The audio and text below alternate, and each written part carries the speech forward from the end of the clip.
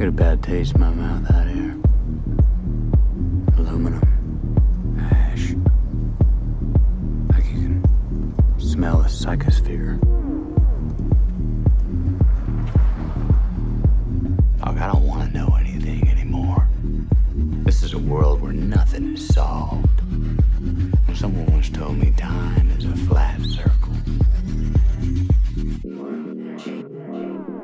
On today's episode of Production Delay, Q and I discuss Casino, the 1995 American epic crime film directed by Martin Scorsese, produced by Barbara DeFina, and distributed by Universal Pictures. It stars Robert De Niro, Sharon Stone, and Joe Pesci. The film is based on the nonfiction book titled Casino, Love and Honor in Las Vegas by Nicholas Pileggi, who also co-wrote the screenplay for the film with Scorsese. The film marks the 8th collaboration between director Scorsese and Robert De Niro. Before we get rolling, we have a word from our sponsor, Quite On Cue. Quite On Cue is a brand new Twitch stream focused on role-playing games. If you're interested in watching some of the best stories unfold with an entertaining and talented streamer, check out Quite On Cue.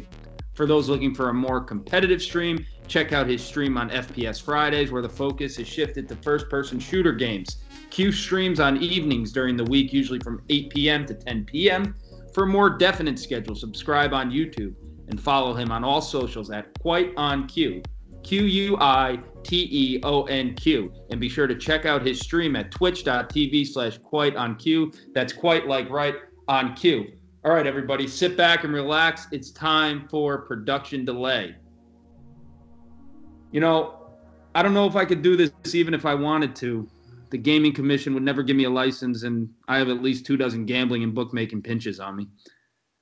You don't have to get a license to work in a casino. All you got to do is apply for one.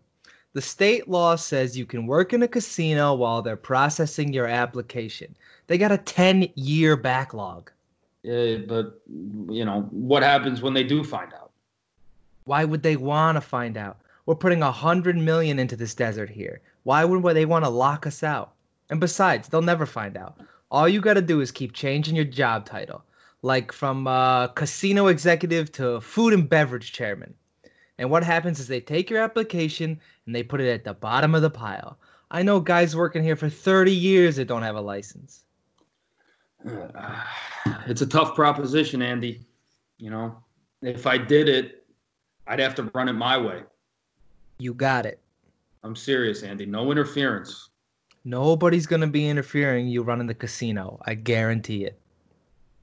Welcome back, everybody. Another episode of Production Delay. Today we are doing Casino. Casino was directed by Martin Scorsese, written by Nicholas Pileggi and Martin Scorsese, a runtime of 178 minutes. It was released November 22nd, 1995.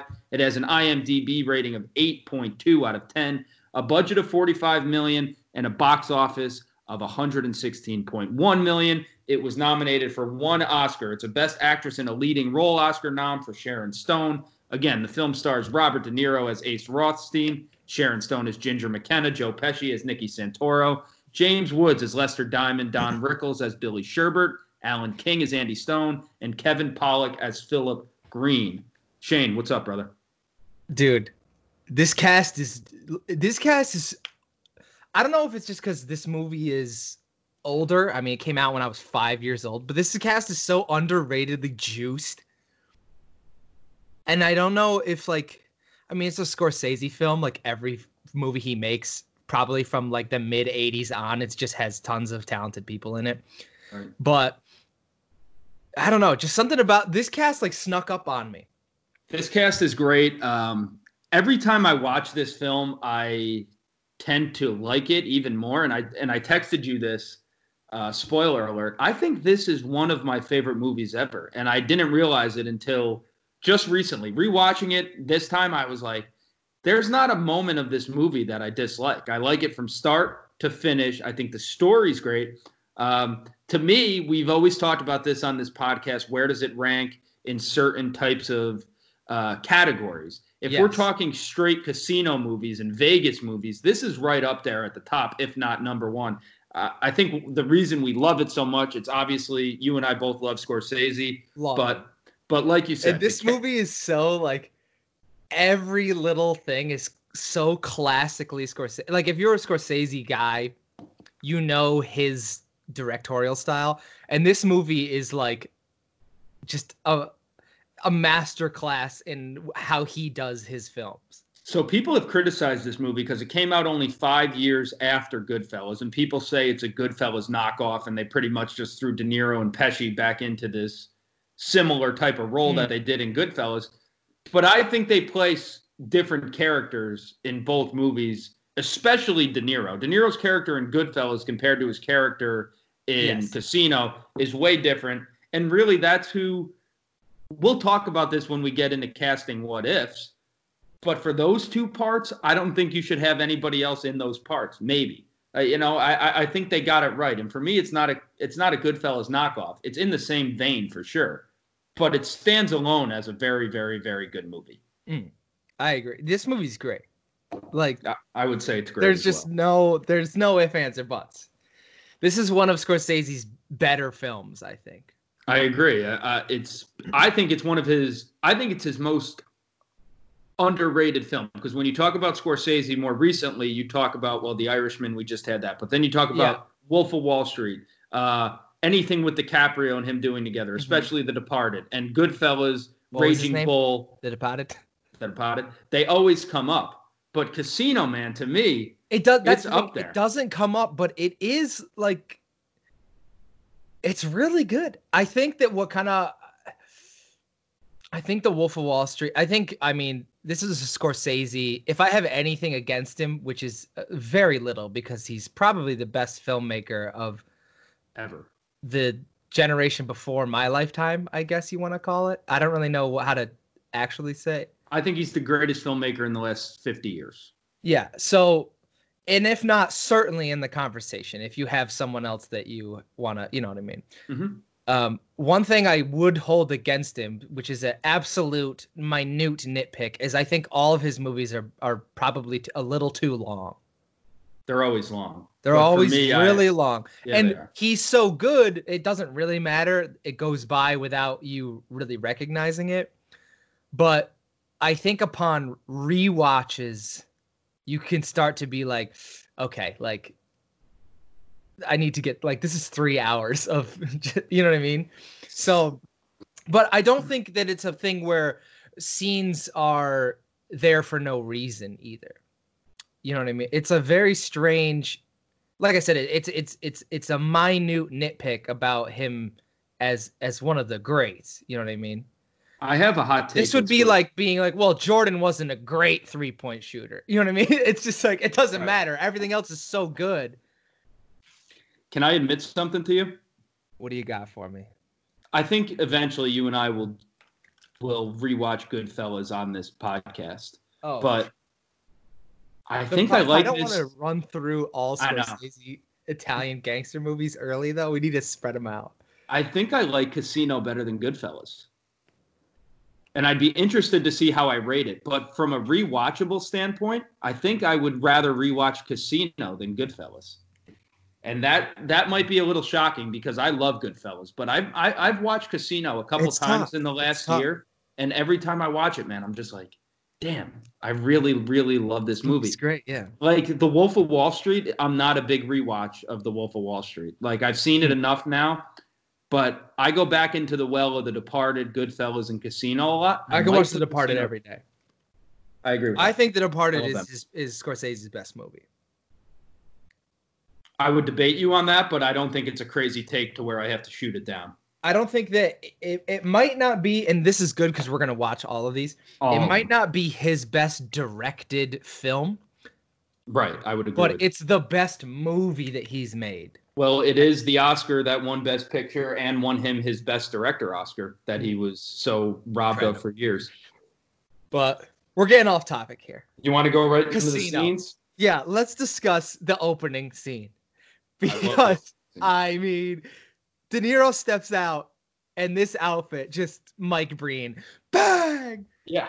This movie sets the tone of what we're getting. We're getting over-the-top, outrageous outfits in Vegas. You know where you are. And you get all of that in 5 seconds. In 5 seconds. Just the shoes, the coat, I mean, it's incredible. It's the incredible. car he gets into. The car he gets. Yeah, it's just.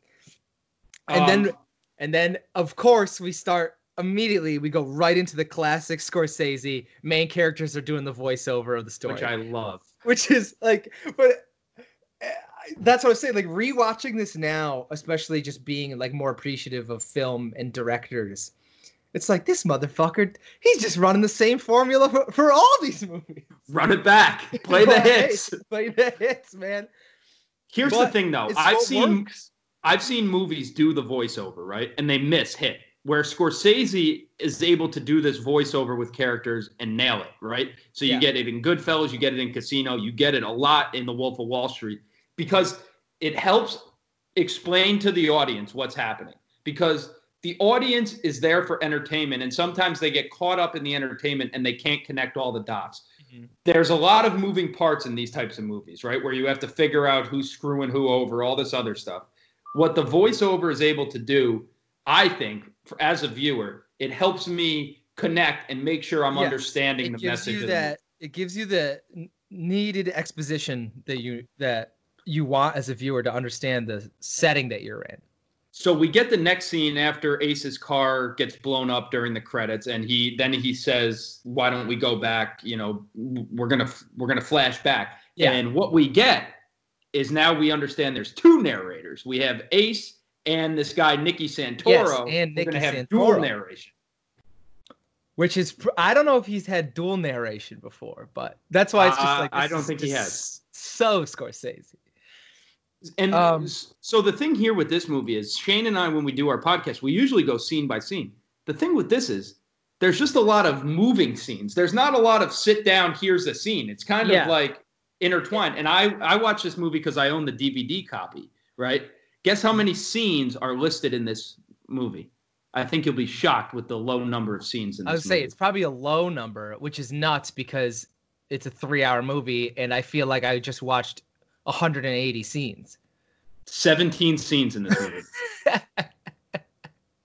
So that's how much the narration moves this movie along and how we're just getting back and forth shots. So then we see where we are, where the movie's going to take place. It's 1973 in Las Vegas. And we get this old school shot of the Las Vegas Strip. And we get introduced to Billy Sherbert, who's played by the one and only Don Rickles, who is like a perfect casting for his small role in this nailed movie. It. Nailed it. And we get like the background of these two guys. Yeah. And we get kind of what I wrote down this. They keep I like how in this movie they just keep referring to it as back home. And they do it throughout. They knew each other from back home. They talked to guys from back home. Some guys back home were sent here, but they never say where back home is. And I just I like that. You know, there's like, this is obviously Vegas. They deal a lot with like the Midwest and St. Louis in this movie. Yeah, they mentioned Kansas City and St. Louis. Kansas City. But they still consider, like, they just say, oh, you know, back home I did this, back home we did that. And like, it's never really touched on where that actually is. I think you're supposed to assume it's like New York or the East Coast, but no, I think it's supposed to be Kansas City. It's supposed to be the Midwest? Okay, yeah, I think it's supposed to be Kansas City. And that's why I like this movie. And one of the big giveaways, because the first few times I watched it, I didn't really pick up on it, but Pesci has that Midwestern accent going throughout the whole movie. Okay. But that's why this movie's special, because like, we'll talk about it, but the little import store where the couple scenes take place, that's the Midwest. They clarify that. So I think it's supposed to be Kansas City, and that's cool because it's not the traditional New York, Vegas type of Florida crime story. The KC mob was a prevalent mob during the 70s and 80s, especially out in Vegas. So having that Midwest element is new for Scorsese, but it's also new for the viewer. How many Kansas City Midwestern mob movies do we get? Wow. This one. I love the back of the deli meeting when they're in the import store and the mother's cooking for all the bosses. She's like, you know, spooning out meatballs and bread, and they're all set up. It's perfect. That old lady is Martin Scorsese's mom. Get out of town. Yeah, so she's in Goodfellas. She's in this. Scorsese used to put her in his movies, and she's awesome. That's his mom. So then we get Ace Rothstein out in Vegas, and he gets control of the casino. And Pesci's character, Nicky, says, give Ace something like this, and he'll try to turn it down. And the scene that we opened the show with, right. Which is a great scene because he's just like, it kind of just shows how he's a careful, methodical guy. Yes, he's not a loose cannon. And even though he's into this gambling business, like when they talked about their past, they're in like they deal a lot with like bookies and gambling and whatnot, and sports betting, really. Right.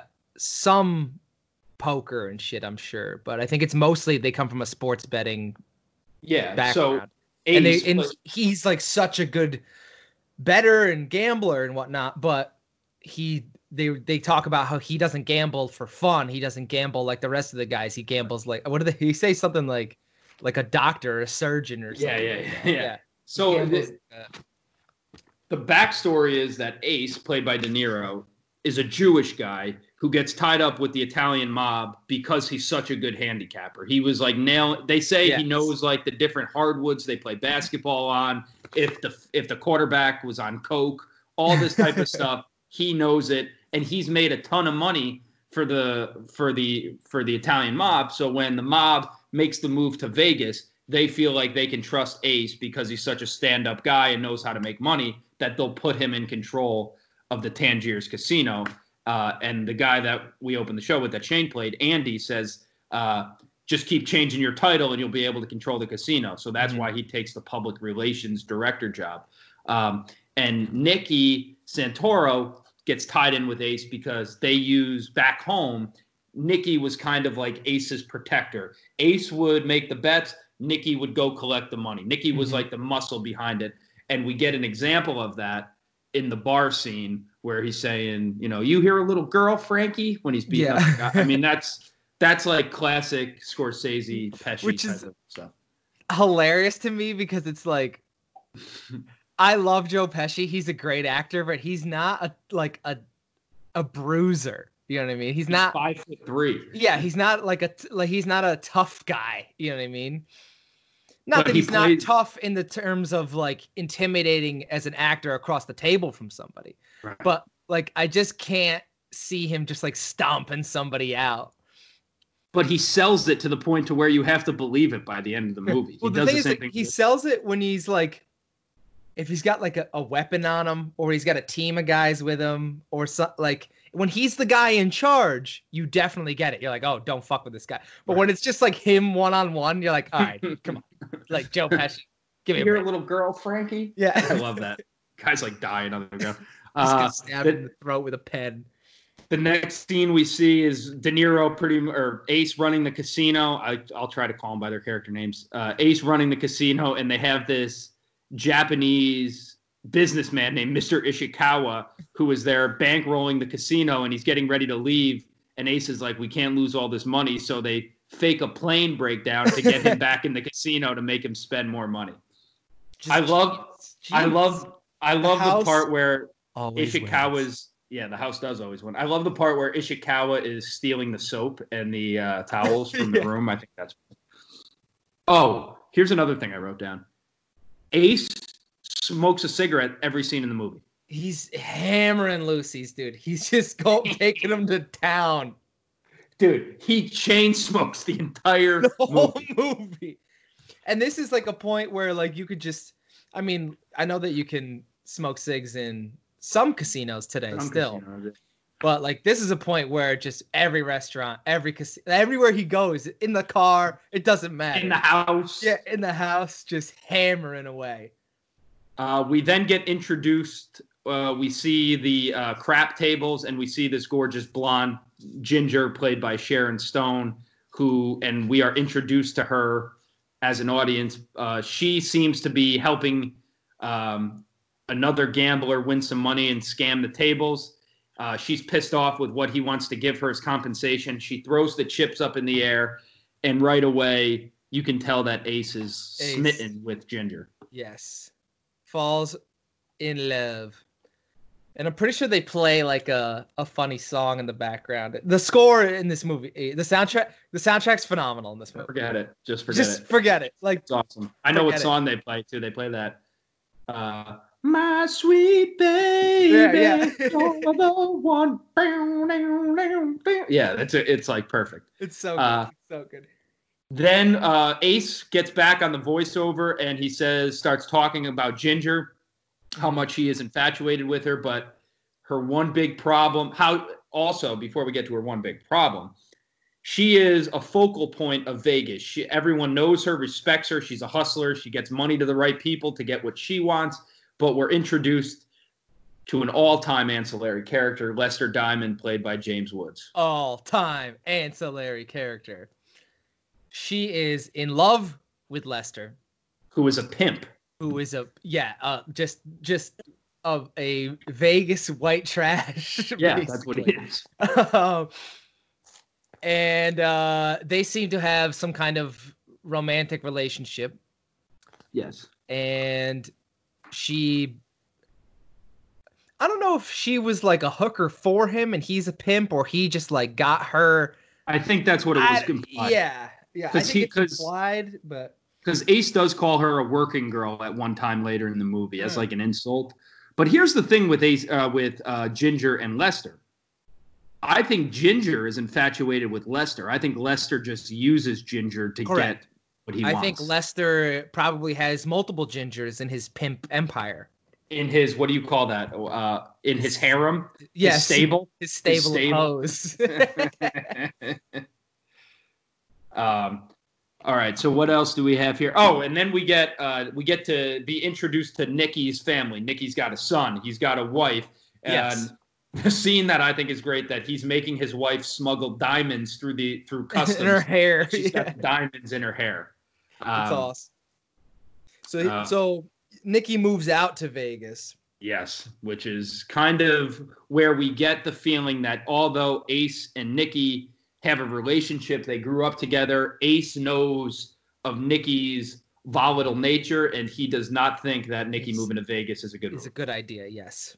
He also knows that, they came from a world presumably where they were doing things that were illegal, and he needed Nikki to be, the muscle and the backup. But now in Vegas, he's totally legitimate, and he feels like he doesn't need that.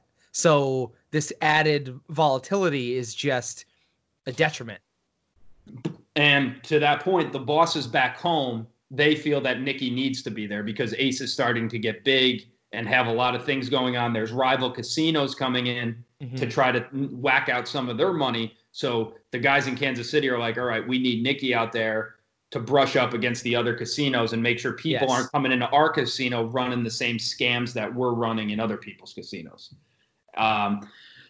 So then we get to maybe the most iconic scene in the movie. Not my favorite, but maybe the most iconic scene. We find out that people are cheating inside the Tangiers Hotel and Casino. Ace figures it out, and they bring the guys back into the back room and break the guy's hand with a hammer. And then we get the other guy, and Ace has a great line. He says, "You can have the money you stole and the hammer, or you can walk out of here and never come back. What's it going to be? But you can't have both." The guy just immediately, "I like to leave." Yeah. That guy's actually good at this. That guy's good. Yeah. But yeah, that's a great scene. Oh, also, there is a point where I laughed at this, where Nikki and his wife are introduced to Ginger for the first time. Talk about this, yeah. And so, Ace and Nikki, assumingly Ace knows Nikki's wife as well. I'm pretty sure that she said, yeah, because they all are from Kansas City together. And when they walk in, Ginger comes around the corner in this skin tight pantsuit or something. Sharon Stone early in this movie, before she gets hooked on drugs, looks smoking. Yeah. Comes on the corner, and Pesci's line literally is, "Holy shit, what have you been doing out here?" Yeah, that's a great line. Right in front of his wife too. Yeah, but even the wife is in shock about how beautiful Ginger is. You can see the look on her face. Yeah, that's a great line. So I cracked me up. Can we talk about Ace's apartment? How cool Ace's apartment is, by the way. Vegas It's Vegas, gaudy, perfect. Yes, it's Vegas in the 70s, like to the max. So is all of his outfits, and like I mean, the outfits in this movie. We'll talk about that when we rate it, but Ace's suits are awesome. You could wear those suits. Electric. Those are Q suits, man. I can wear them. I can wear those collars, but those cuts aren't in style anymore. That's the only difference. But do you just bring them back? Like, I'm bringing 3-piece suits back with a vengeance. Bring it back, dude. Holy shit! What have you been doing out here? The one suit he wears, it's all orange. He's got the orange shirt, the orange tie, the orange. I'm like, oh man, that's a Q. So we go to another scene in Ace's apartment. He asks Ginger to marry him, and Ginger pretty much says, "No, I don't." This scene. I love this scene too. It's so well acted. It's a wild proposal. Because she's just, I mean, go ahead. Talk about how he kind of brings it up like. Yeah, no, go ahead. Almost, you got it. He brings it up casually, but also seriously. And she kind of responds like, listen, like I really enjoy what we do here, the relationship that we have, how we hustle the city together. But she's like, but I don't love you like that. Right. You know, like she is like completely uninterested, and Ace says to her, she's upfront and open about it too. For sure. And Ace says to her, you're right. It's a beautifully acted scene. And this is where we see how different this character is than the normal De Niro character, right? Because in the few opening minutes of this film, you think Ace is this badass type of guy. In reality, he's really not. And he says to her... He's just a smart guy who's in with bad people. Right. He's not actually a badass himself. No, not at all. And he says he just loves gambling and loves the casino business. And he says to her, I love you, and I know that with time... you'll love me too, as long as there's mutual respect there, and I'll take care of you. And it's a proposition that she can't turn down because she's going to benefit from it. She wants the good life. Yeah. But to me, just if we take a step back, it's like, this is a wild proposal, man. Wild. Like she's straight up telling you no, and you're like, nah, we can make it work. And you're like, what, are you just going to buy it? Like, and this is a part of why women control the world in a sense, because at least with men, because he is so smart, and they've made a point to establish early in this movie how smart and good he is at his job and what he's able to do. And he throws caution to the wind and makes the worst decision he's ever made. That pretty much starts the downfall of his life, because he's infatuated with this woman. And even though she has no interest being with him, he says, I'm going to do whatever it takes to get you, type of thing. Yes. So he starts pampering her with jewelry, clothes, coats. It's the lifestyle. Like, not just, well, that's the thing. It's like he's showing her, I'm going to take care of you because I can offer you this. Like, that's kind of, he's hedging his proposal. Yeah. With the lifestyle he can provide. He's not hedging it with the relationship that the two of them are going to have. Correct. Which is, for our only thing young viewers out there, not a great idea. No, don't do it. Don't do it. Advice. Yeah, that's bad dating advice. Don't take your advice from Ace Rothstein on dating. So then they get married. They're at the wedding. She leaves the reception and is on the phone with Lester while Lester's with another woman doing all sorts of drugs, and he's on the phone with Ginger, telling her that this was the right career decision, pretty much, to marry Ace. Because he also knows that she's never going to not love him, and now he's going to be able to tap in to that extravagant network that Ace has. So Lester's hyped about it. He's just playing the sad, like, oh, baby, it's okay. Like, you made the right move. Like, you had to do it. You know, making her feel like she was a victim in all this, when in fact, or not a victim in all this, making her seem like she was, calculating, when in fact she is just Lester's victim. Lester might be the best scammer in this entire movie. He's just he oozes sleaze. He is. He's so good. Yeah. And Ace catches her on the phone, and again, he's just like, this can't happen anymore. Like, it's okay, but it just can't happen anymore. He's a complete beta in this situation. And I think it's a decent way to approach it at the time, because he's just like, I know this was going on. I know that you've had this kind of relationship, whatever, but like, starting tomorrow, because like we've got married today, or starting today, like that part of your life is over. So like say goodbye, cry it out, talk on the phone, and then like we're gonna start our life together now. Which I don't think is an unreasonable move on his part either, because I think he probably only saw this guy as like some fling from the past that maybe she still had a little bit of feelings for. Right. And then the next thing he does after all that, he thinks he can trust Ginger. He goes down to the bank the day after they get married, it's presumed, and gives her access to the money, to his bank accounts. And the bank manager says to him, "You must really trust your wife." And he says, "Yeah, of course I do." And the bank manager says, "I've never seen one of my clients trust anybody this much." Mm-hmm. Mm-hmm. Which is what we like to call in story business foreshadowing. That's how you write that in. So then we have another scene where Ace has to change his title in order to keep control of the casino. So he now changes his title from what was he, public relations director, to now food and beverage director, which I just love that he keeps switching his titles throughout the movie. Which is just a food and beverage director is definitely not a title. No, not at all. Food and beverage director, like it doesn't make any sense. Wouldn't it be like manager, food and I don't know. But anyway, then we get another iconic scene. There's a guy in there who's buddies with Nikki. Seems like a local guy. He's got his boots off, his feet on the table, playing cards, and he says some disparaging things to Ace.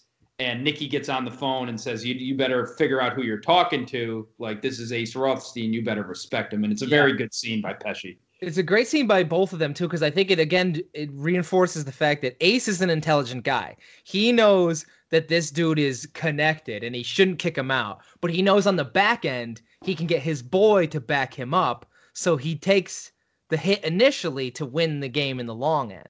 And at this point, Nikki and Ace are boys. Their relationship is still working. And there's a scene that indicates how well they're working together. Remember the two guys go up to the window and they're trying to run a scam, and Nikki comes over and he's like, "Oh, that guy just left. Yeah, like there's nothing good going on here." And Ace looks over at Nikki and gives him like a smile and a head nod, like, "All right, this is actually working out better than I thought." Yes. And then so at the same time that we see Ace continue to grow as the casino manager and the casino grows in the city itself, we follow Nikki kind of grow up and become like a mob boss in Vegas. Yeah, he's the big dog in town. Because, and the way they describe it is like Vegas didn't really have a mob presence before that. So he kind of uses all of his expertise and his experience from being back home to kind of just establish being a mob presence without being really connected to Ace. And, you know, like they're connected on the back end, but not up front. But not up front, which is great for both of them because they have the capital on one side and they have the enforcement on the other. So really it's just a super extrapolated out version of what they did back home where, you know, Ace ran the money and the numbers and Nikki was the muscle and was the enforcer. So it's kind of the story follows these guys doing it small time to now they're both doing it on the highest level. That's a great point. I didn't even connect that, but you're 100% right. That's a beautiful point. And I think that even to your point of how much Nikki likes Vegas, there's the scene where Ace is doing the voiceover and he says, "Yeah, Nikki had a foolproof system. When he gambled and won, he collected. When he gambled and lost on sports, he just didn't pay anybody because he was Nikki and he didn't have to." You get a quick scene that I love. They're at a party, Ace and Ginger, and a young kid who just started working at the casino says, "You're a very lucky man, Mr. Rothstein," and calls Ginger beautiful. And then the next day, Ace fires him for calling her beautiful, which I think is great. The next big scene is kind of where we start to see that things aren't all as what we seemed. There's heat starting to come down on Nikki a little bit for what he's doing. He gets banned from all the casinos, and they meet at this way out desert bar, which is a really good scene by both of them. Which has a sign on it that says exactly 60 miles from Vegas, or just to, for the obvious point of meeting there outside of Las Vegas law enforcement jurisdiction. Right. And then Nikki gets banned from all the casinos, so he has to kind of change his business practices. So he gets his brother Dominic out there with his boy Frankie, and they start their own little crew in Vegas, and they start robbing people's houses, people's hotel rooms. Yeah, they go full-blown gangster. Yeah, full-blown gangster. If we can't be in the casino, we're going full-blown gangster. They've left the casino. They've left the sports gambling behind. Now they're robbing houses, robbing hotel rooms. And what I think is a great part, they have like little moles in each casino that call them and say, "Hey, the Joneses just left. Yeah. Come on and take all their shit." Yeah. And they this guy just walked out with a bag of cash and he's going home. Yeah, exactly. Get him on the way, you know. He opens his own jewelry store called the Gold Rush, and he has a big passion for restaurants. So he opens a restaurant called the Leaning Tower, which is just a great movie name for an Italian restaurant. And that's then a restaurant you could run, Kevin. Yes, I would love to run that also, restaurant. Quickly, Frank Vincent, who plays Frank Marino, is phenomenal in this movie. He's awesome. He's good in everything, this guy. This guy's good in everything.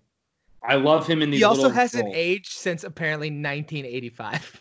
He looks the same as he did in Raging Bull in 1980 as he did when he played Phil Leotardo on The Sopranos 25 years later. The exact same guy.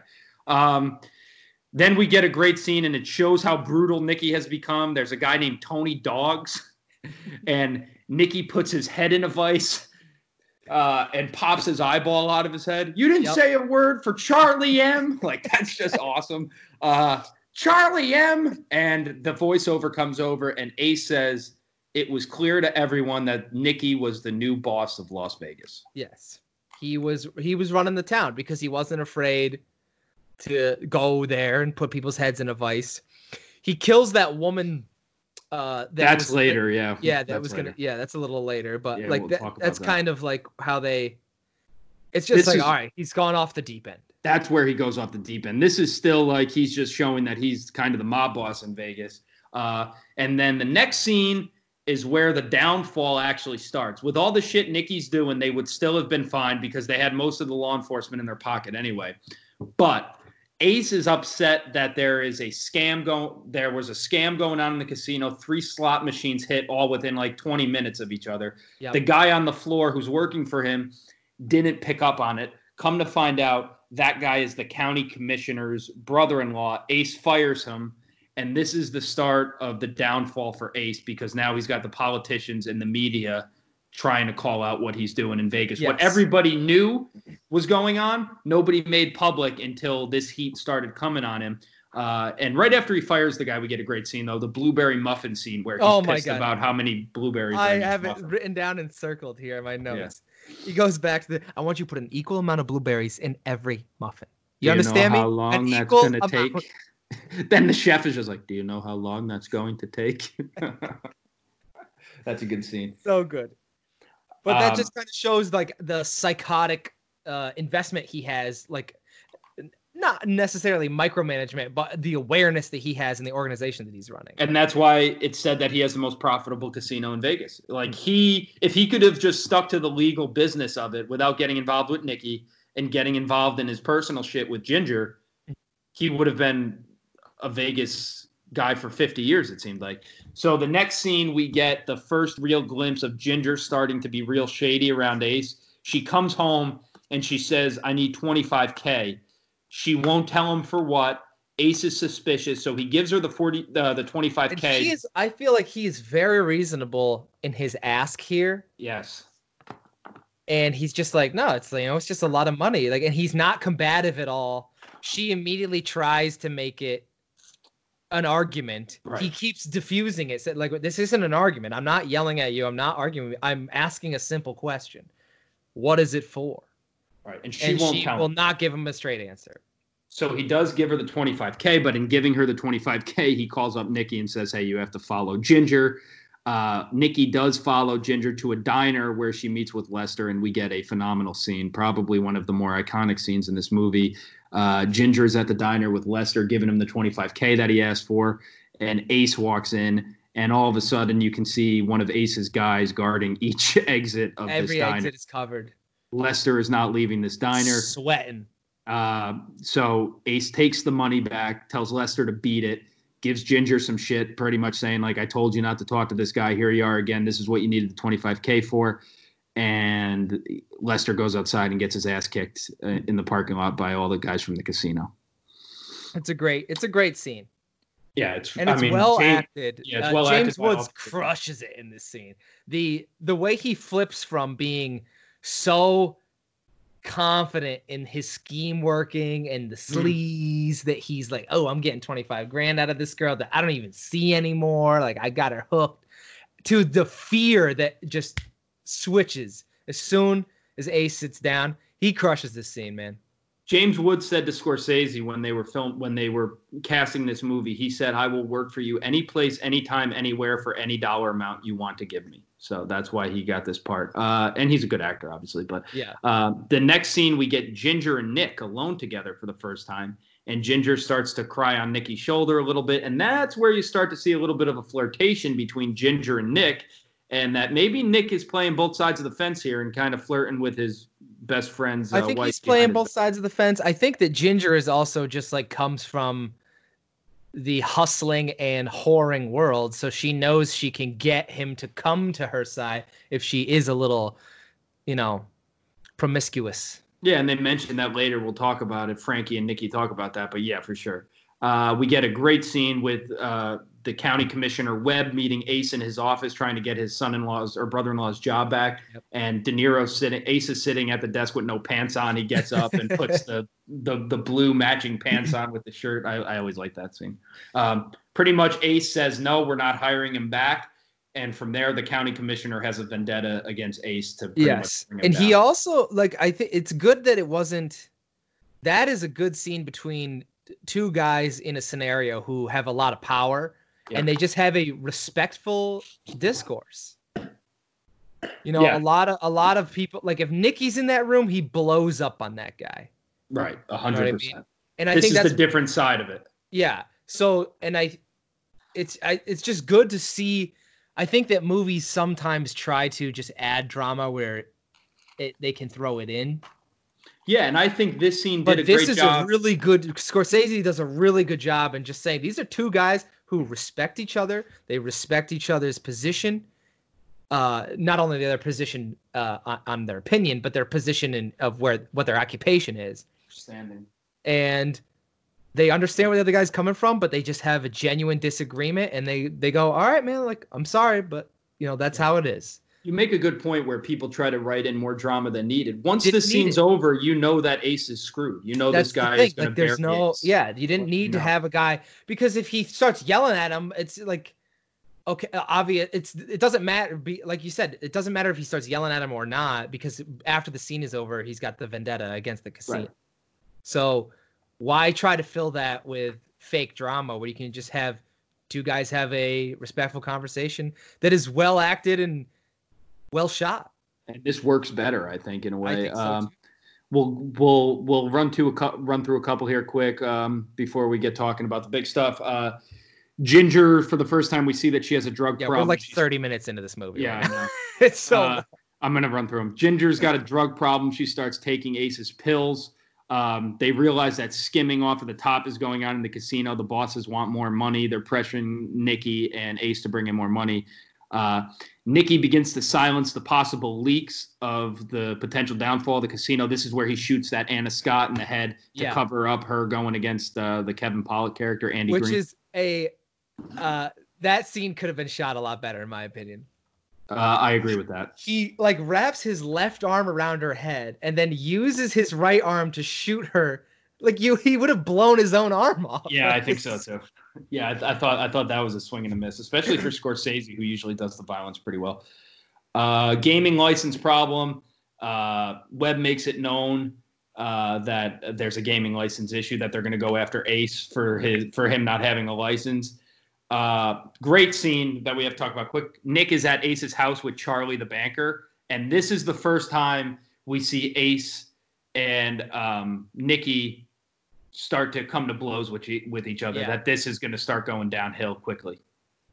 Then we get a murder montage where everybody who dies, Nicky is getting brought in for questioning, and the bosses back home start to feel like Nicky's getting a little crazy. Yeah. The feds are around watching Nick while he's playing golf, going from place to place. The great scene is two federal agents are watching those guys, them play golf from a plane, but they run out of gas, so they land it on the fairway and then just run off. And then the guys playing golf, Nicky and all Hilarious his scene. buddies are like, 500 for the first one to hit the plane, and they start ripping golf balls at the plane. Then we get the Italian import store scene with Pisano. The import store was bugged. They were trying to get stuff about a murder from years ago, but he starts talking all sorts of shit about Vegas and these casinos doing illegal things. Ace Rothstein's running the casino without a license. Nicky Santoro's out there doing all sorts of stuff, and now the FBI has everything they need. Following that scene, Ace's gaming license gets denied. So now he's in jeopardy of losing the casino.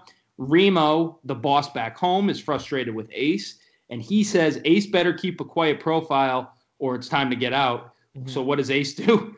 He changes his title. Opens up a television show. Yeah, and goes on TV and starts bitching about all the politicians in Vegas. So after that, the bosses tell Ace to quit. Andy goes and meets Ace for a chat, and Ace pretty much says, "I'm not quitting." So what are they're going to have to do? They're going to have to kill me, pretty much. Yeah. Like, he is so invested in this.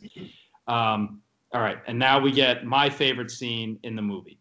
The meeting between Nick and Ace in the desert is some of the best acting I've ever seen. It's phenomenal. And there's just so... like, these characters, like, that's where the real split happens, but this is it. They do a good job of showing where each character is coming from. Right. And I love the part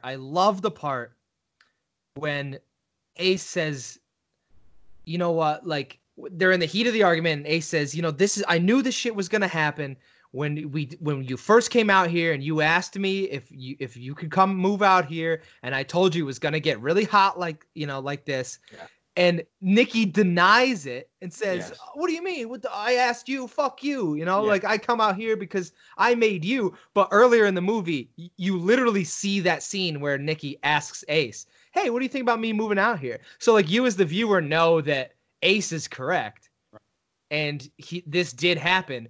But Nicky's just so blinded by the power that he's gained and the influence that he has over the city now that he can't even believe that, like, he would have ever asked anyone for a favor because he's the guy that everyone comes to. So it kind of just shows you, like, these two guys have just risen to the top of both of their pillars. Mm-hmm. And now they can't even see each other. Like, they're both looking down at the other one instead of seeing each other as equals like they did for so long when they grew up. They don't anymore. Yeah. And this isn't only just a meeting. Ace thinks he could potentially be going out to the desert to be killed. And he says that in the voiceover. He says, before this meeting, I would give myself a 99.9 out of 100 chance that I'd come out of the meeting okay. Today, I give it 50-50. And he goes to meet Nick. And the cinematography and the shooting by Scorsese in this scene are great. Legendary. It's so good. The shot of Nicky's car approaching in Ace's glasses is awesome. So we see them more at odds now inside the casino or maybe it's not even at a casino. It looks like it's at a nightclub where they don't say hi to each other. And Nicky is pissed about it. He's like, I grew up with this guy and he won't come over and say hi to me because they're supposed to be keeping their distance from each other. So people don't. But I think that's just another thing where, like, Ace is a careful, calculated guy. He says, we're not supposed to be seen to each other. I'm not going to go say hi to you. And like, Nicky's like, fuck that. Come over and say hi to me. Boys, yeah. So it's an interesting, like, it makes you as the viewer kind of, I think as the viewer, you're supposed to side a little more with Ace.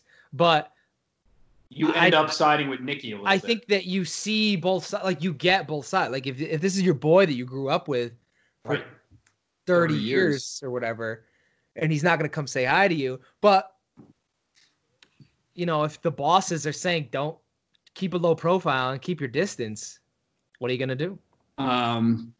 Yeah, and then we get the blackjack scene where Nicky's off the reservation. Ace comes down, gives him a $10,000 marker, tells him to get out of the casino before people see him in there. Ginger wants a divorce. Lester and Ginger take Ace's daughter. And this is nuts. This is a nuts scene. And they try to run away together, and Ace is like, I'm not having any of that. He tracks him down through some connects and says... I love that. Because Lester's idea is to hold the kid for ransom. Right. And then take the money and dip. And go to Europe. Yeah. Go to Europe, yeah. And I just cracked up. There's one scene where they're getting in the car. And he's like, get the fuck out. Like, I'm driving. You're not fucking driving. Get in the passenger side. Yeah, because she's then stoned the out of her daughter mind. says something, and he goes, I'm going to send this kid to fucking Bolivia. Yeah, that's great. Yeah. James Oh, no, Woods is I'm gonna really send good in this movie. I'm going to send this kid to Bolivia in a fucking box. That's what it is. Dude, James Woods is really good in this movie. So, like you say, he's such a great ancillary character. Like, Yeah, he's awesome. knocks it out of the park. He really does. So Ginger and Amy finally return. Sam, Ace, Sam is his real name. Yeah, Yes. but Ace is awesome in this scene. He asked her about every penny she spent. He asked her how much money she took. She said, what'd she say? Something like 50 grand or something. He's like, okay. 25,000. He's like, all right, Yeah. so it's like 3 suits. It's like 3,000. And even if you got him a nice watch. And like, he don't know what a nice watch is. Yeah, he doesn't know that. So 10, 12 at the max. Like, you're still looking, it's great. He's like, oh, It's then maybe your awesome. expenses for the weekend, but that's not that. Yeah, like, he's just, and again, he's calm and collected in all these scenes. Yeah, and 'Cause he's a then methodical, he's like a surgical guy. we get, this is where, to me, you can see the blow up happening, but the next scene is the blow up is here. Ace catches Ginger on the phone where she's saying she wants Ace killed. And if you use your brain as a viewer, there's only one person she could be talking to on the other end of that phone saying she wants Ace to be killed, and that's Nikki. And Ace knows that. And he throws her out of the house in a scene that's so well acted by Sharon Stone. She's great in that scene. Ginger returns, asks for forgiveness, but in the meantime, we know that Ginger and Nikki have ended the friendship and they have a full-blown affair now. And that Nikki is going to be now her new sponsor, as she calls it. He'll be the one taking care of her. And she has asked Nikki to, at some point, take out Ace, to whack Ace. The bosses back home catch wind of this, and they say, if Nikki's with Ginger, that ain't going to go. You don't mess around with somebody's wife, especially Ace's wife, who's brought us so much money. Yeah. And this is where we get our third narrator. Frankie narrates for one quick instant, which is awesome. But Nikki and the gang have completely lost control now. They're considering taking Ace out. And then we get, this is my second favorite scene. Sam finds his daughter tied up, or Ace finds his daughter. Sorry, I keep saying that. Ace finds his daughter tied up at home, and he goes to the Leaning Tower to confront Ginger. Mm-hmm. And that scene is brilliantly acted by De Niro and Sharon Stone. I also wrote this scene. Acting incredible. I hate Ginger. She's awful. This was kind of like. This is I was gonna ask you about this. She might be the worst character that we've seen so far. Outside of what's his name from Heat. Yeah. The most unredeeming character. Oh, unredeeming? Her and Waingro are pretty close. Pretty close. She's a terrible person. She's even a horrible mother, which makes me think she might be a little worse than Waingro. And she is more annoying than the girl I didn't like from Sicario, Emily Blunt in Sicario, whatever. Oh yeah, well Emily Blunt's not a scumbag in that movie. No. I just meant on an annoying level. She's way more annoying. She's like I hate Ginger. Sharon Stone nominated for an Oscar for this role. She's great in this movie. Yeah, because she's so good at playing this awful human. I still think Waingro, I don't know. They're both pretty bad. Waingro, we might have to have a ranking system of worst unredeemable. So she returns. Oh, so then she leaves and she says she's going back to Nikki, and Ace calls Billy Sherbert, Don Rickles, and he comes over with a shotgun, just strapped, waiting for shit to go down in the house.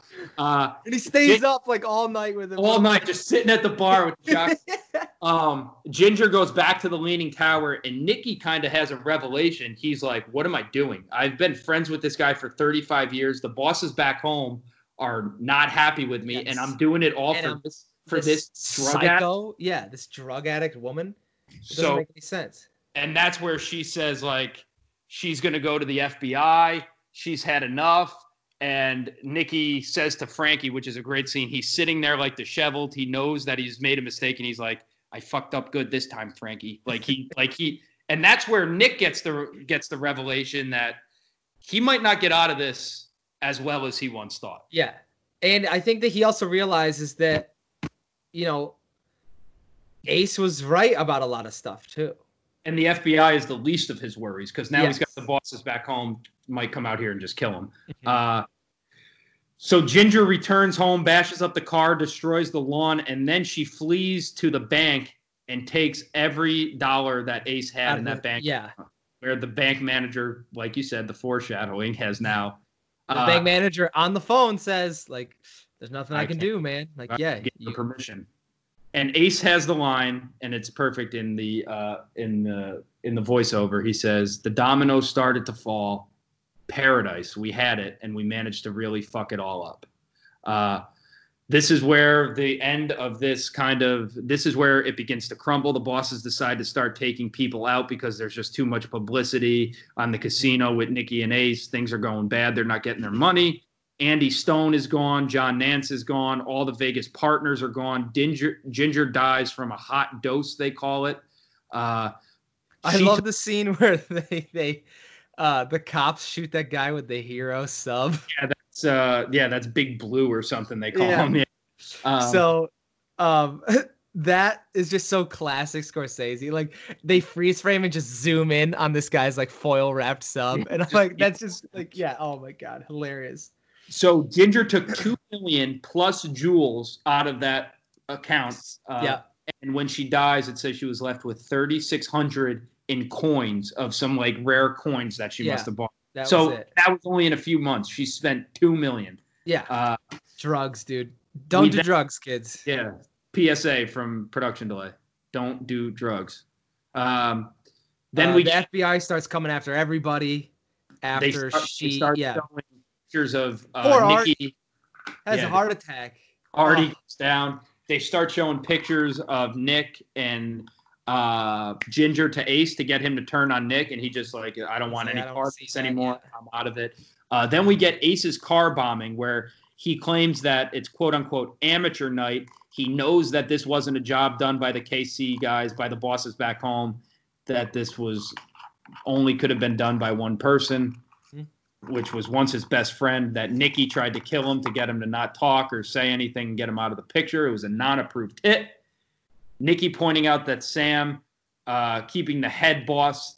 And then we get the another voiceover where Nikki points out that Sam was keeping the head bosses happy with money was the greatest insurance policy in the world. And that's the reason the bosses don't have Sam killed in the end. And the car bombing attempt turned out to be an unauthorized hit by Nikki himself. And that is like why the voiceover helps, because you're like, well, why didn't they take out Sam, Ace? And it's like, because he always kept the money flows up, baby. He kept coming. And when the heat was on, he didn't roll over on anybody. So then we get the scene, the most famous scene from this movie. The bosses, Frankie, all the guys that were in Nikki's crew, after a few months, everybody comes out of it. Okay, it seems they meet out in the cornfields. It seems like we're back in the Midwest somewhere. Yeah. He's back home. This is also after a trial that all the bosses go on. Yeah, mention but that. Because again, Ace doesn't roll over on anybody, presumably these guys kind of get off. And they get off and they give Ace a pass. Yeah, so that's kind of like where they give Ace a pass, because they whacked all the guys that could have spilled the beans on them. And they go out to the cornfield somewhere back in the Midwest, and Nikki's boys, the guys that were helping him rob in Vegas, beat him and his brother Dominic with baseball bats and kill him and leave him in the cornfield. Leave him alone, Frankie. The kid's still breathing. And then the end is awesome. We get more. I love when they go back. They go back to Vegas for a little bit. Yeah, and they just talk about I'm sure when they talk of Vegas. And they say like, it's like Disney World or something, and the shot of all the seniors just walking in with the blinding like a light behind them. I crack up, dude. I crack up every time. It's like, but it's just like, of course, because like that's what Vegas is now, America's playground. Vegas. He says that the commercialization of Vegas began. All the old casinos were gone. All the corporations came in. They show the old, which was real footage, the old casinos being blown up for these monstrosities. And like Q said, Disney World for adults, and he says something like, while the kids play fake pirates, mom and daddy spend Junior's college fund at the tables. Yeah. Then we get a quick glimpse of this house. You're like, oh, is this like the last bullet? And no, we just go in. And San Diego, I believe, is the tag, right? In San Diego. Ace is sitting there. There's horse racing. He's much older, too. Yes, this is clearly years later. There's horse racing going on, and a voiceover comes on. He says, everything turned out pretty good for me. I can still pick winners, and I can still make money for the guys back home. And the last line of this movie, which is great, and that's that. And, it makes it seem like this whole experience wasn't that crazy. Like, he's just like, well, that was my story, and that's that. And that's how it is. And that's it. All right. So there you have it. Let's, before we get into everything else, before we wrap up the show, we have an ad read, Shane McHugh Visuals. Shane McHugh Visuals is a full-service freelance video and photo production house that can suit all your visually creative needs. Whether you're looking to capture a special event, promote your business, or showcase your property, SMV has you covered. You can find them online at ShaneMcHughVisuals.com or on Instagram at Shane McHugh Visuals, ShaneMcHughVisuals. ShaneMcHughVisuals.com or on Instagram at Shane McHugh Visuals. Okay. Here, I got some Did You Know for you, Akil. Here we go. Lay it on me. Most of the conversations between De Niro and Pesci were improvised. Scorsese would tell them where to start and where to end. The rest was up to them. I mean, just three legends. That makes total sense. I'm not surprised, but also very impressed. Yes. Marty Scorsese screened a rough cut for Nicholas Pileggi and Frank Lefty Rosenthal, on whom the character played by Robert De Niro is based. So this movie is based on a true story in the old school Vegas. Frank Lefty Rosenthal was very pleased with the film and with De Niro's interpretation of him. When Nicky Santoro is pushed into the hole in the cornfield when he's beaten with the bat, Pesci broke the same rib he broke during Raging Bull. Another. Get the fuck out of here, really? Yeah, there's a scene in Raging Bull where De Niro's just punching him in the stomach when they're training, and he broke his rib. And it's the same rib. They didn't use a stunt double. Never the same. Yeah, Pesci didn't use a stunt double. Neither did Sharon Stone for the scenes where she's being dragged all over the place. At the end, Joe Pesci is killed by Frank Vincent. Both actors previously appeared in Goodfellas, where Vincent was killed by Pesci. So there you go. Robert De Niro and Joe Pesci appeared in Goodfellas, A Bronx Tale, Raging Bull, Once Upon a Time in America, The Good Shepherd, and The Irishman. This was the 8th collaboration between De Niro and Scorsese, excuse me. They didn't work again together until just this year with The Irishman, which was their 9th collaboration. Yeah, that's a long break. All right, we got some what ifs. Robert De Niro and Martin Scorsese dropped out of the movie Clockers to make this film. Clockers was later directed by Spike Lee and starred Harvey Keitel. Both of those movies are insanely different, and I don't think Casino is as great if Scorsese's not directing this movie. I agree. I mean, nothing is going to be De Niro is perfect as Ace Rothstein. Yes. So, all right, I have some what ifs for you. Michelle Pfeiffer turned down the role of Ginger because it was too similar to her role in Scarface. Go check out that podcast. Q and I have already covered Scarface. Wow, that's interesting. Michelle Pfeiffer would have been good as Ginger. It is literally a very similar character, though, so I totally get it. But I would say definitely. I don't know. Yeah, definitely more of a junkie. Yeah, Elvira is way more likable than Ginger. Yeah, for sure. All right, so listen to this lineup of people that were considered. Nicole Kidman, Melanie Griffith, Rene Russo, Cameron Diaz, Uma Thurman were all considered, along with Michelle Pfeiffer, for the role of Ginger. Tracy Lords was seriously considered after an excellent audition. Madonna, let's see, isn't Tracy Lords, before I continue, I think Tracy Lords is, she's not that big of an actress at all, but she must have obviously had a very good audition. Madonna was almost cast, but Sharon Stone at the last minute convinced director Martin Scorsese to give her the role before giving it to Madonna. Jeez. I think Madonna would have been interesting. I think Nicole Kidman would have been awesome. I think Rene Russo would have been good, and I think Uma Thurman would have been good. I think that role is too meaty for Cameron Diaz, who I think sucked in a later Scorsese movie, Gangs of New York. I thought she was horrible in that movie. So I think they got it right. I think Sharon Stone knocks it out of the park. Yes, do I think a couple of these other actresses could have done it? I agree. Yes, but I mean, Sharon Stone is incredible in this movie. This is probably her best role. Yeah. Not even close. And she got nominated and well deserved. Would you have recasted anybody in this movie? I mean, I love Ace can't be anyone but De Niro. Pacino could have been Pacino could have been Nicky. Nicky, yes. Yes. At that time, for sure. That was right in the Heat days. Yeah, that would have been fun. Pacino could have been Nicky. I'm trying to think who else was hot at the time. I think someone else could have played Nicky. But I think Pacino's the guy because I think you do need somebody that you think is Italian or at least has that type of... So... I don't think he would have taken it. I don't think he would have taken it, but like the Kevin Pollak character, I think could have been played by a Tom Cruise, but Tom Cruise is way too big of an actor to do like a secondary role in a movie. Somebody like that, like a good-looking type of like I don't know who else I was trying to think of in that role. Maybe like because he's just like he's kind of an ancillary character as well. Yeah, I don't think you could get a big star for, but it is a Scorsese movie, so you never know. What about the Lester Diamond character? Yeah, I don't know. I feel like mostly he's really good. Really good. If they went younger, I think you could have seen like a Johnny Depp type maybe in that role. Yeah, but I think you need a guy like kind of that age to try to show his like manipulative ability over the younger woman who was like a prostitute for him. Yeah, I think that De Niro and Stone are the two you can't recast. Everybody else could have been someone else. I think the movie's awesome and everything works. I don't think anywhere falls flat. But I do think that there are some, like mostly every other role could have just been some other actor who, like whoever the runner-up was, I'm sure it wouldn't have affected the movie at all. What about Gene Hackman as a Lester Diamond? Yeah, that might have been interesting. Yeah.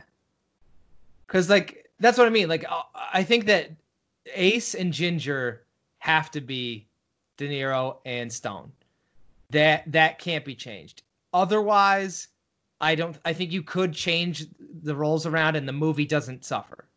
Right. And I think like that's not taking anything away from Woods or Pesci because they're both phenomenal in this movie. And I don't think there's two other people that could have played that role, but I could probably give you one for each. I would go Pacino and Hackman probably would be my two, but I don't know if it makes it better. I just think they could potentially play. And at that time, I don't know if Pacino would have played it the way Pesci played it. So I think it ended up working pretty well. All right. What doesn't work for you or how will this film hold up? I want your words on that. And then we'll rate this bad boy. I got two things that don't work, which is in a, pretty limited amount of stuff. One, I do think it's a little too long. Mm-hmm. I think the story itself, it's almost like two movies. Like in the beginning, it's like all about these guys rising to power and how they act differently and whatnot. And like, it seems like they're coming for a crash course, and then it splits back again and you have the fallout of all that.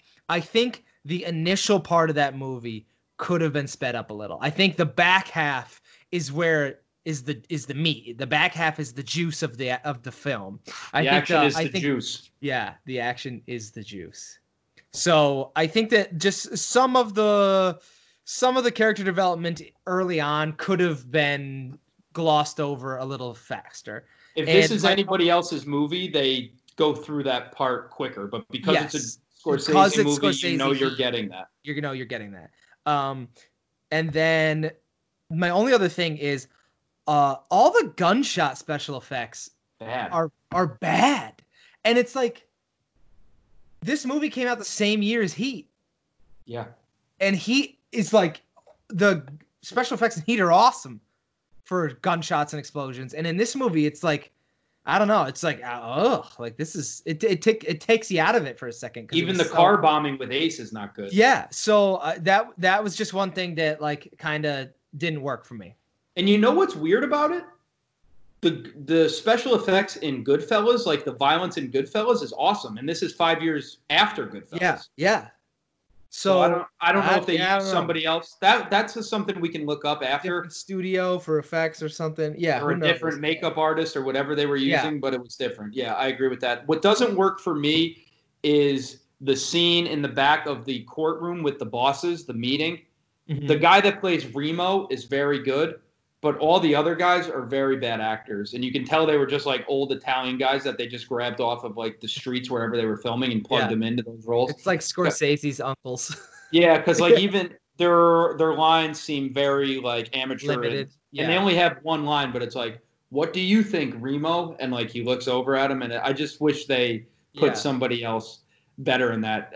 I'm gonna try not to even judge that in like when we judge the acting because it's like 5 seconds, but I think I might have to take it into consideration because it isn't perfect, but it's pretty good. So that would be what doesn't work for me.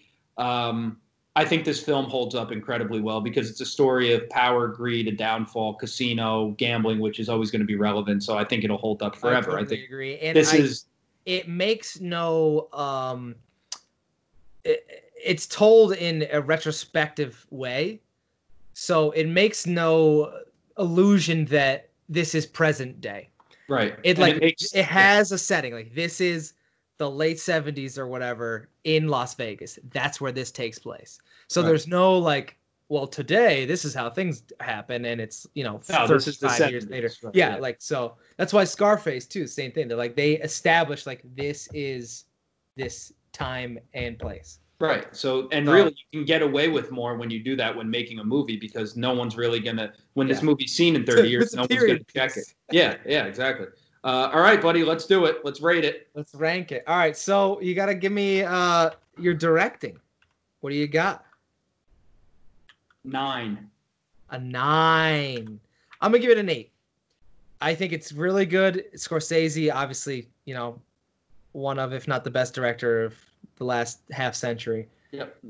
I don't know if there's anything in it that truly, like, blew me away. But I give it an 8. I think every shot is done perfectly. I think the way he drags the camera through the casino, I think the angles he takes at shots, I think the places he has people set up. It's not a 10. It's not Coppola in The Godfather, but that's what I base my rating on. If Coppola's a 10, this is pretty close. So I'm skipping some categories ahead here. I'm gonna give the cinematography a 9 because of all that. Mm-hmm. I think the direction in terms of like some of the decisions he made, in addition to what we just talked about, what focused on in character development and the speed at which it unfolds. Yeah, he loses just 1 point from me. Nothing crazy. I enjoy that. Like I know, like I like that long type of film, so it never really bothers me. So that's why I'll give it a 9. What did we just do? Cinematography? I jumped ahead. If you want, I'm gonna give it a 9. So yeah, whatever. I'm gonna give it a 9 for cinematography as well. I think some of the shots in this movie are beautiful, and you have to remember he's doing Vegas in the 70s. This movie's filmed in 95, and this is before the big green screens and everything. He gives you shots of 70s Vegas with just phenomenal set direction and just little things where you couldn't recognize that it's the 90s. It's incredibly done. Whoever the cinematographer was on this, along with Scorsese, it's really good. It's really, really good. The shots inside the casino, the shot of his glasses, I mean, it's just awesome. 9. Writing and script. Well, we just learned that a lot of the lines were improvised. I think the story is very good, but I don't think it's like as well written as Goodfellas or something like that. So I'm going to give the story a 7. I'm going to go with a 7 as well. A lot of good dialogue. Yes. Story is good, but it's not anything insanely innovative. Like you just said, it's a story. The reason why it holds up is because it's a story about money and power and greed and sex and all that stuff. But it's not anything out of the ordinary. Well, I've always said this about movies. There will always be room for a rise and fall type of story because it's interesting, but it has to be done well. And if it's not done well, then it loses. Mm-hmm. But this is done well, but it's not the best I've ever seen. Acting. Goddamn, this is pretty high. Literally the only poor acting performance in this movie is those old guys at the back of the room having the meeting at the end of the movie. Every secondary character is awesome. Every main character, the main characters are a 10 for me. The old guys in the back of the room are like a 4, and the middle of the road guys are great. So I can't go 9, but I'm going to go 8 with the acting. You're going to go 8. I'm also going with an 8.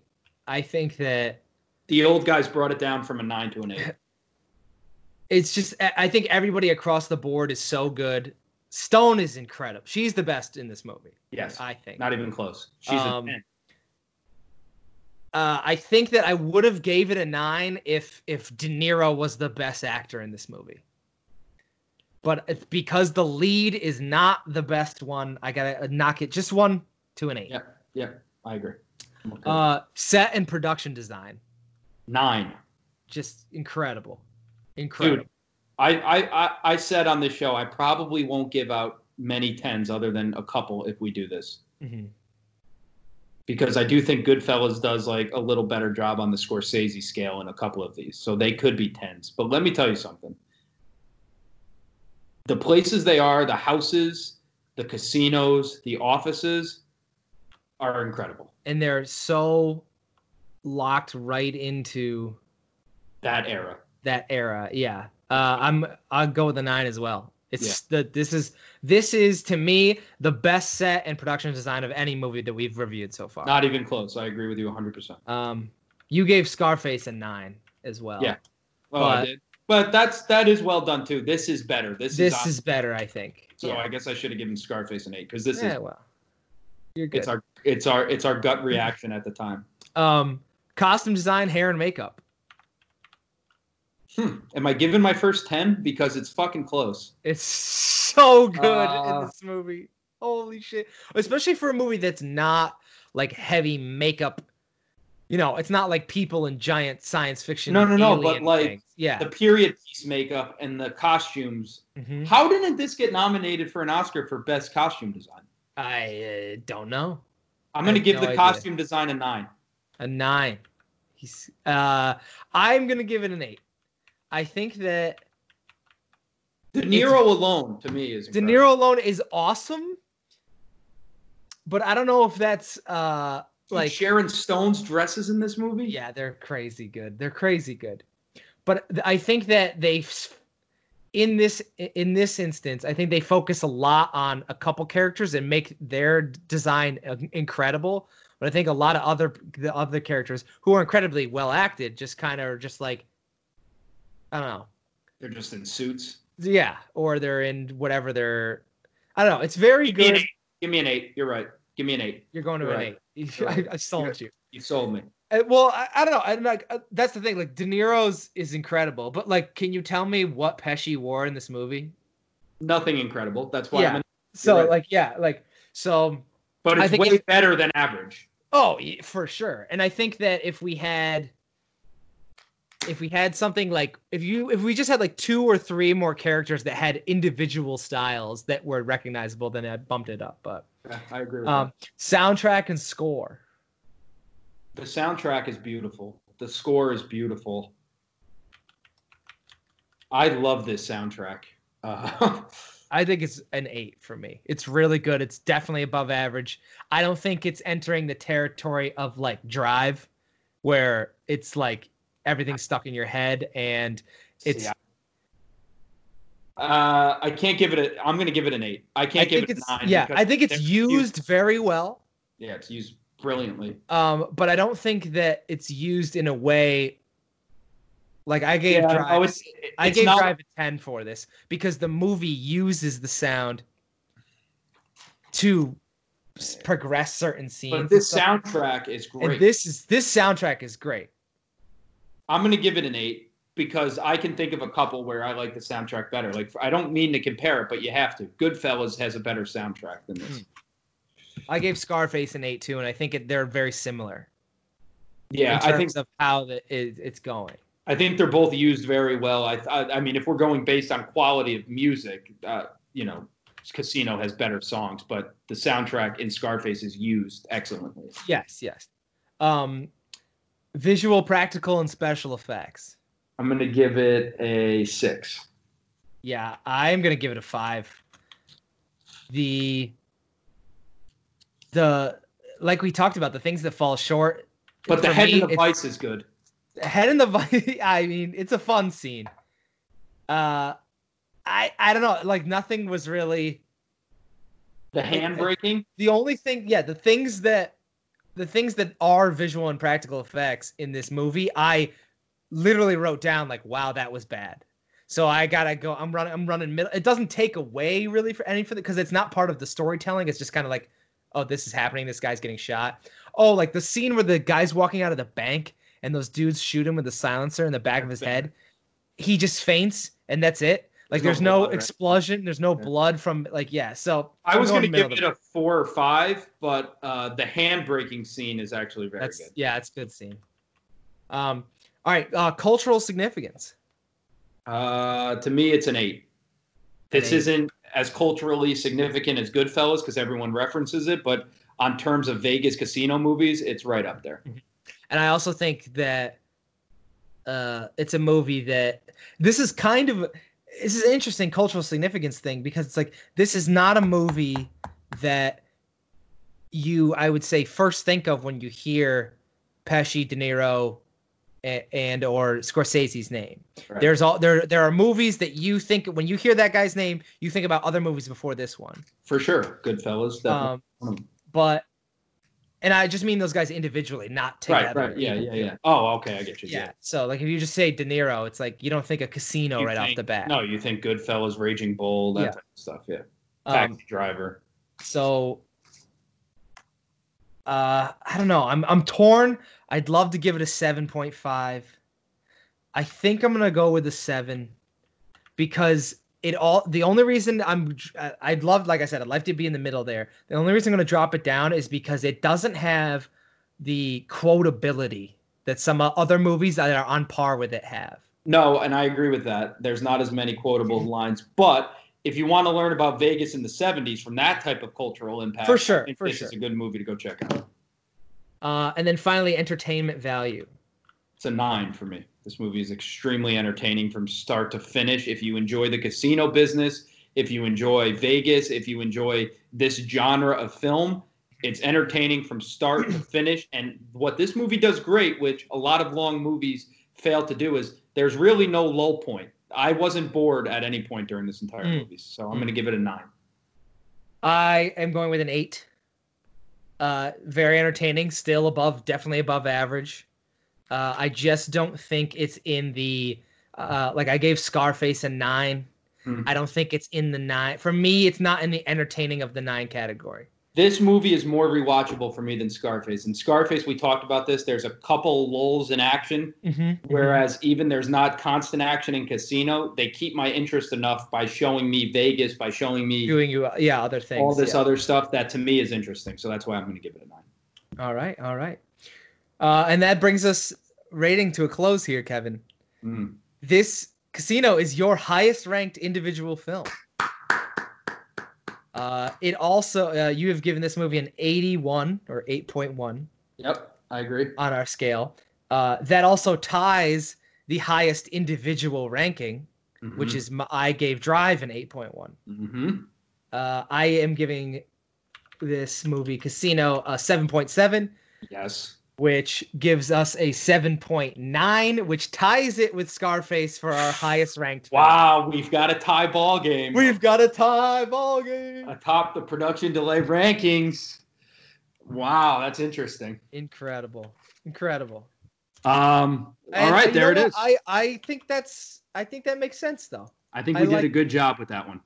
I felt good about it. I think that Scarface and Casino are very, very similar, on par, excellent films. I agree with that. This podcast was brought to you by Procrastination Sports. You can check out Procrastination Sports online at procrastinationsports.com, on Instagram, Twitter, Facebook, Procrastination Sports. You can find our podcast along with Coming in Hot in the Corner Booth online on Spotify, and you can visit the blog at Procrastination Sports. Shane, are we announcing what we are doing next? Are we gonna do it? Because We're gonna do it. We're gonna do it. All right, guys, we're in for another 3 hour. So movie. excited. Tell them, what are we doing? We're doing a movie by probably the greatest filmmaker since Martin Scorsese. How about that for a hot take? I don't think it's that hot. This guy named Christopher Nolan. You may have heard of him. We're doing a movie that I've been begging Kevin to watch for years. I believe it came out in 2014. So when did I meet you? 2016? Mm-hmm. For 4 years, I've been asking him to watch this movie. And what I need you to do is please make your production delay write-up after the movie. I will. So you're going to lead the conversation then next week. I'll lead the conversation. Okay, perfect. But I need you to watch the movie without. I think I've warned you this before, but there are some surprise things that happen, yes. and I just do not want you going in with any kind of expectation or what it is. I'm going to watch it on my 70-inch television set. Yeah, humble brag. To break the tension here, we're going to watch Interstellar. Yes, Interstellar is happening. Shane, you're going to lead the conversation. That's what we should do. I can't Whenever you pick, so I pick this. So what we do, as we've described, Shane gives me a list, I give him a list, we pick it, and that's the movie we're going to do. So Shane gave me this on his list. I promised him I would watch this for 6 years, 5 years, whatever it's been, and I haven't. So I'm going to watch it. I borrowed his copy of the Blu-ray and had it for about 9 months to a year. I moved away down south from New York. I took it with me. We met up in Boston for a weekend, and I brought the copy back to him. I wasn't going to take that from you, so I'm glad you have it. I'm going to watch it on the 70-incher, and I will. Yeah. I promise you, I'll do my notes after. Do your notes after, or like write along. Yeah. But I'm going to watch it. Write up. Don't go to IMDb. Don't go to Wikipedia. Don't look at the thing. If you I'll do it all after. I promise you that. Matthew McConaughey, though, I mean, this is right in the McConaissance. This is in the McConaissance. This is dead center of the McConaissance. This is another movie that I am going to be able to see for the first time, which I'm excited about. I like doing that on the show. Do you have a quote to wrap up because you've been on a streak of giving us some good ones. I got it. And I'm glad that you said how the movie ends with, what does he say? Like, it is what it is, or what he says something at the end of the movie. And that's that. There's a line right before that you didn't say, which I love, and that's why mess up a good thing. We'll be back next week with another episode of Production Delay. Thanks, everybody. We love you.